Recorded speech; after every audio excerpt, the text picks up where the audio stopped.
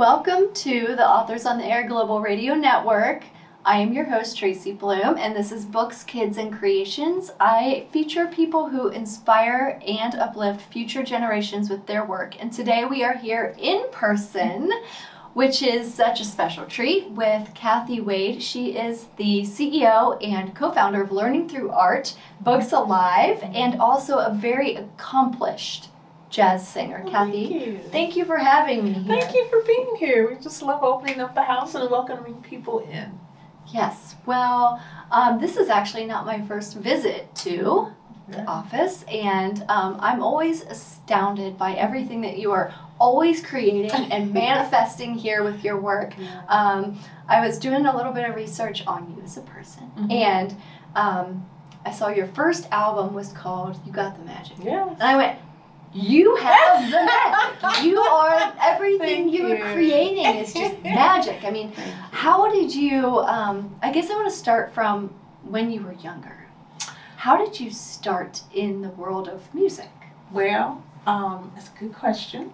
There's 6 of us. I have five siblings, and both my parents, I bring this up because part of growing up was that you had to acquire a love for jazz. Both of my parents were jazz aficionados. My mother loved vocalists. My father loved instrumentalists. So depending on who kept me on their off day determined what I was hearing. So it was either Charlie Parker or Billie Holiday, one of the two. And that's just a sample of the many people that I have a Miles Davis poster in my office because that was my legacy, right? So it all got started then, being introduced to jazz. First album I ever learned back to back was, believe it or not, Porgy and Bess, the play, because there was so much in it musically that I loved. But it started there. My mom made sure that we were always exposed to the arts. My grandmother, I started doing the opera at a very young age when I used to do summer opera at the Cincinnati Zoo. I'm dating myself now.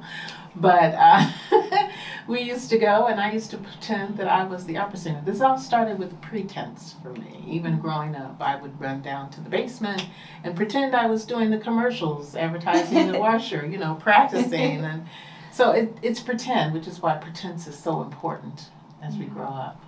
And when you found your voice with singing, was it just a natural thing, or did you take lessons? No, what's interesting, because I was growing up on jazz, my parents would have parties, cookouts, and because we had the big house and backyard and all that, and people would come by.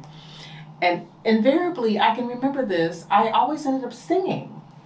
And I don't remember the story, but my mother tells me, I remember the day I met the guy who wrote half of my first CD, You Got the Magic. And I have a brother that's a comedian who's actually featured in Books Alive for Kids, Virtual Adventures episodes. But he came over, his name is Ted McConnell. He came over, they were having a party, Ted bought his band. My mother walks out and says, my daughter sings, you need to hear her. I'm like, what are you? Once again, mother knows, right? I sing, we end up working together, I got this CD, it's the only one I've actually produced, and it's still selling around the world. It's the most amazing thing, great music. Yeah. And literally that relationship then has now led to the title song of our Virtual Adventures episodes. Who Says You Can't Do That? Ted wrote that, and I sing it, and it's fun. Full circle. It's fun. Mom knows best. Yeah. Anyway. Yeah. So, but that was probably the part that pulled the arts out, just having somebody knowing something that we can direct you. I think that's always important too, And then you went on you've opened for Kenny G. I have. That was Whitney. Yeah. Kenny G was my very first national act that I opened for. And actually, that's probably not true. I probably did Ramsey Lewis before. Actually, that's not true. I ended up, I ended up going to, this is CCM. I went to graduate school at the College Conservatory of Music and got a master's in arts administration, thinking that arts administration would prepare me to be a much more knowledgeable and business-like artist. And then you built Learning Through Art. Is that in 1992? 92. Okay. So, 92. True story. My late husband had the idea of doing this. When we married, I was doing programs in the schools, and he thought it was very nice and quite noble and all that, but he thought that we should start a 501c3. He'd already been involved in starting another one. We should start a 501c3, and because I came home one day complaining that at the time, rap music was new. That shows you how long I've been doing this, right? And that scratch noise, kids thought that was an instrument. And I came home one day just screaming, "Oh my God, they think that thing is an instrument." And he was so quiet about everything. And he said, "Well, you know, we are incorporated as a 501c3. You could get a grant and expand your program and teach children, further teach them." And I said, I did the same. That's what I said. "Oh, you're right. I did." I mean, my hesitancy, and even when he said, let's start the 501c3, in my head I'm thinking, I just got out of grad school. I had to do one of those to get out of grad school. I'm not doing another one. If you get us incorporated, great. I'll run the company. But at the same time, we released my CD, and it was doing really well in Europe, and and I'm having a great time. And I'm thinking, I run a company right now. Right. Long story short, the moment happens about the kids and the music and them not knowing and me expanding. I went for our first grant. I applied to Juergens Foundation. I had a girlfriend in the junior league who was a grants writer, and I said, "Could you help me get this done?" This was my first time going after something like this. Yeah. And we asked for 8, we got 5, and now we're 31 years old. Wow. Yeah. And your program has reached millions. Yes. In the 31 years, we've been very lucky. Because we have Books of Life for Kids, of course. And it's interesting how all the programs, one program led to the other program. Yeah. So it all started because we were doing edutainment, which is a real thing now. Who knew then? But I've been at this long enough. I've seen the changes in the vernacular. Right. We were doing edutainment and presenting lecture performances. And Black Anthology of Music was the first program that I did. So building from that stage to creating a second program, I was out on tour with Playhouse in the Park, their education division for 2 years. The first year they called me, they wanted me to take Black Anthology of Music out. The second year they called and said, "Hey, do you have another program?" I didn't, but I said that I did. And I created this show. It's going down on the streets in Cincinnati, and there was a kid standing out on the sidewalk, screaming words that a child should never say to an adult in a window. And it hit me. I'm going to do a show about respect. And that was the second show, Rhythms, Common Bonds. Respect, because art is our most common bond. We use that art to get you to understand how respect plays into every part of your life and your community. So that became Rhythms, Common Bonds. There's a song in there called "The Hood is Bigger Than You Think," and we created "The Hood is Bigger Than You Think" summer tour from that song. Oh. It talks about understanding that we must respect our planet, our people, our neighbors, our family, all of that, because those are our neighbors, which makes them family, right? So that led to us developing then, breaking each one of the shows that we produced in the Hood is Bigger Than You Think tour. So we had Crown Jewels of Jazz, which was our signature fundraiser, and now it is our signature series every summer, where we celebrate primarily women in jazz, but we celebrate the idiom of jazz, the music of jazz, right? We had the Kids Cultures Critters. It was Kids Cultures and Crafts Festival. Yeah. It is now the Kids Cultures Critters and Crafts Festival, because we do it in partnership with the zoo. Yay! This will be our 15th year. We've been off for 3 years due to COVID, so we're going back into there June 21st. And what does that look like? That is an incredible day where you really get to see the building of bridges, breaking down barriers, and bringing neighbors and neighborhoods together to celebrate the mosaic beauty. We will feature our world of possibilities as you walk into the zoo on the Vine Street Plaza, and it is intentionally designed for you to recognize you might be a purple person who likes purple music, and you'll get to see the pink people who like the pink music, and you'll get to hear that and see them, and that's your neighbor. Yeah. All we are here to do is to be the conduit for the introduction. Once you've been introduced, you can never say that you don't know a purple person or a pink person. I love it. And that also should give you the opportunity and the impetus to have a conversation We can only be your point of introduction. The action is on you. And you bring in kids, and you bring in crafts, and it's wonderful. Everybody. Yeah. The focus of utilizing, celebrating cultures, we're going to focus on 11 different cultures this year, countries this year. Yeah.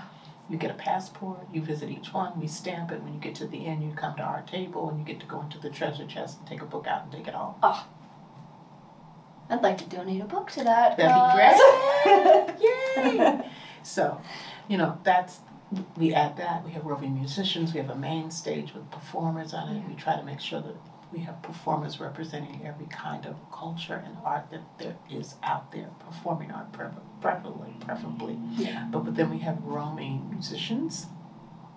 And then we have a company here, circus company here, and we hire still walkers and jugglers and magicians, so that for the day you have this immersive, interactive experience where you're not only celebrating and taking in the globe, but understanding that you're not confined to where you work, you're not confined to where you play, you're not confined to where you pray. The world is your neighborhood. And even beyond the world, when you look at us going into space and going back and building colonies on the moon, those folks are still your neighbor. We're all here together, right? Yeah. So being able to break off those 3 pieces, and they now are standalone products, has been very gratifying. The big change came, though, 25 years ago, because Books of Life for Kids is approximately 25, 26 years old now, that's when arts integration came into play. And you had to, because arts was being pulled out of schools. And the new buzzword was arts integration, education. And you had to figure out how you take art and apply it to math, science, all of the topics in the classroom. And I thought to myself at the time, I think this is crazy. You must teach art, because art is strong enough by itself. It is, yeah. But if that's the only way I'm going to be able to continue to play and make sure that we are impacting kids as much as we can, and then ultimately families, let me figure out a topic that's going to be of interest to me. Yeah. I love to read, and I could not figure out, why would somebody want to read? That is so bizarre. Well, as it turns out, I said to my late husband's niece, who was teaching special ed in CPS at the time, I want to take books and I want to make them walk on water. And I want to make them fly.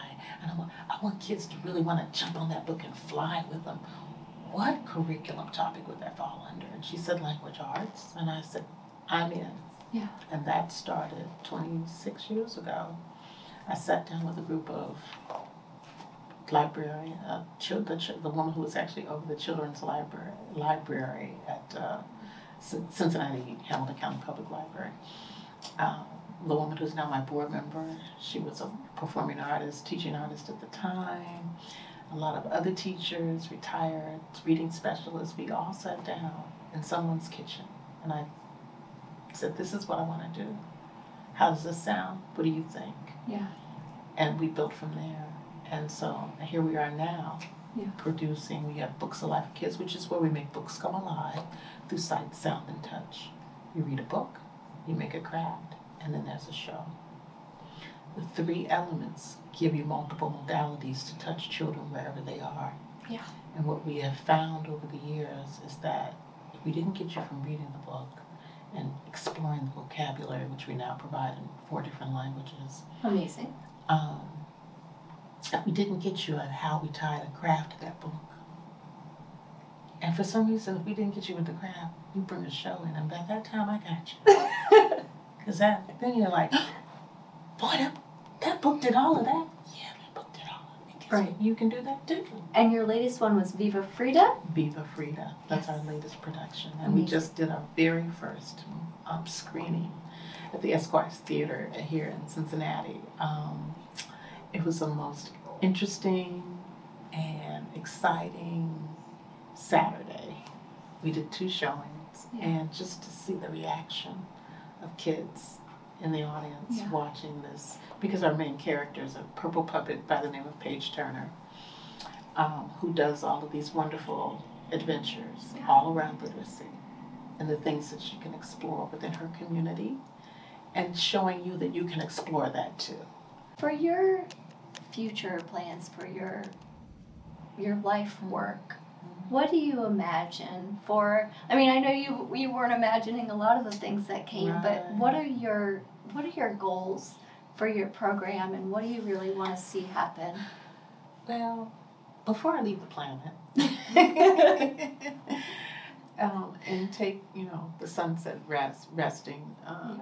First of all, I probably don't see myself ever leaving it, because when you're working in the creative space and you're really letting it go, you can be creative till the day you leave the planet. Right. So, there's no time limit. But goal-wise for me, I say this jokingly, and I even said this jokingly to you, world domination. Page Turner must have world domination on literacy, and not world domination that we can't enjoy and share it with other people. That's the whole point. I just have this visual of your puppet taking over the world, right. World domination. Right. Because it's if we had it, the world would be reading. Yes. And when I say world domination with Paige, I just want Paige to be that conduit that people are comfortable in knowing they can pick that book up and they've got a friend they can turn in. We stream. Streaming is available all over the world. Yeah. One of the things we learned at the World Literacy Summit is that there's a vast portion of the world that only gets their news and everything through their phones. Vast. Mm. They're not reading, but this is where we can get to them. Right. Because we now have the Books Alive for Kids app. Right. So, and the productions, the streaming episodes that we produce become vignettes and conversations within the app. So you always feel, that's why I'm saying world domination with Paige, you always feel like you're talking to Paige, because Paige is always saying, we try to pace the show and write the show so that we can do that, and you feel like it's a conversation with your friend about reading. Yeah. You don't even know you're reading, because it's Paige. Right. Paige says it's okay. I think there's a point where you get in your life where things happen and you didn't think that the EMMYs, being at Oxford University and talking about this program, a program that I never thought I'd have because I didn't really want to do a nonprofit anyway. Right. So, who am I to turn that down, right? And then the recognition that people are giving it, the validation at the World Summit, and then being recognized as the 2023 Arts Administrator for the state of Ohio as one of the Ohio Governor's Awards for the Arts recipients. Such a big deal. It is a big deal, and I try to downplay that, but I was at a meeting the other day and I heard myself say it and I got up and clapped. Yeah. I got up and clapped. Yes. Because I'm thinking, it's been 31 years, you need to get up clap and for clap. yourself. You need to. You did it. Nonprofit world, 31 years is not easy. Yeah. No matter how clever you are. Right. No matter how, we are so fortunate to have partners who believe in the mission and more importantly believe in our work. We recently wanted to participate in a program here in Cincinnati and we did not make it. Oh. Ended up having a conversation with the people and saying, well, why? Yeah. And being told, bottom line, you had the highest score. Your program got the highest score, but unfortunately you wanted to train as opposed to presenting the program as well. Huh. Budget-wise, it would have been very difficult to make that leap. But good to know. Yeah, at least we're number one. Yeah, at least you asked. When you ask about that goal, the goal is to be able to get people to see that it does work. And it's not hard. It's not hard. But if we do it collectively as a family, as a community, as a country, as a city, as a school, just as an individual, reading is the most fundamental thing we have to be able to do.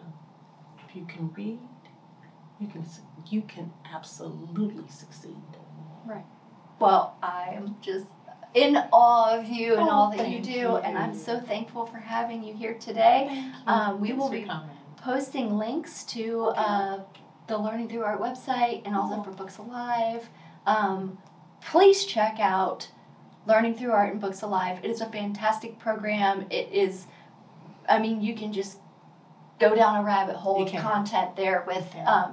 just crafts and Yes. learning material Yes. and videos. Study It's- guides. Everything study is guides. there. Yeah. Yes, it's amazing. So thank you so much. Thank you. Thank you.